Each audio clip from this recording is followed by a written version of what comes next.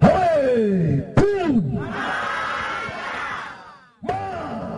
This is the leader of the Sterkspruit Civic Association calling on residents to fight for themselves by supporting the association if they want service delivery. Sterkspruit has seen a number of violent protests in the past few years. Residents led by the association have been demanding a standalone municipality. The association argued the Senqu local municipality was failing to deliver services. They also accused the municipality of neglecting the rural town of Sterkspruit.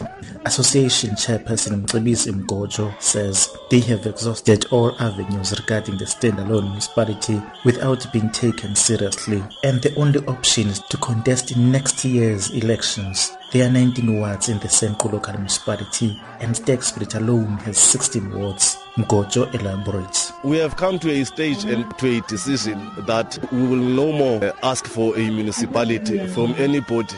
However, or what we have decided on doing is that we are going to contest electoral power in the next coming elections, 2016 local government elections. We do not trust that there is anybody who has interest on the people of Sterkspruit, and therefore the people of Sterkspruit must take power on themselves by voting Sterkspruit Civic Association next year.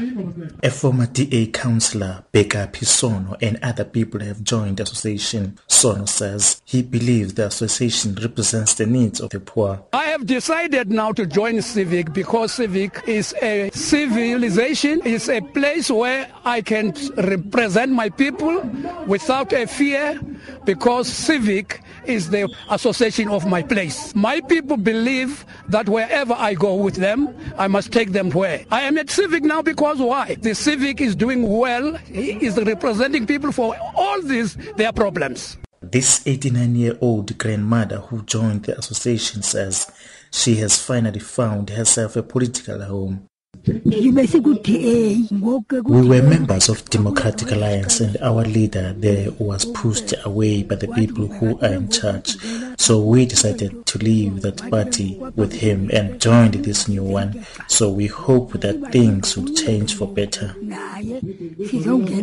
The association is expected to embark on a massive recruitment and mobilization campaign in the rural town. I'm Gurule Kunyembezi in Sterkspruit.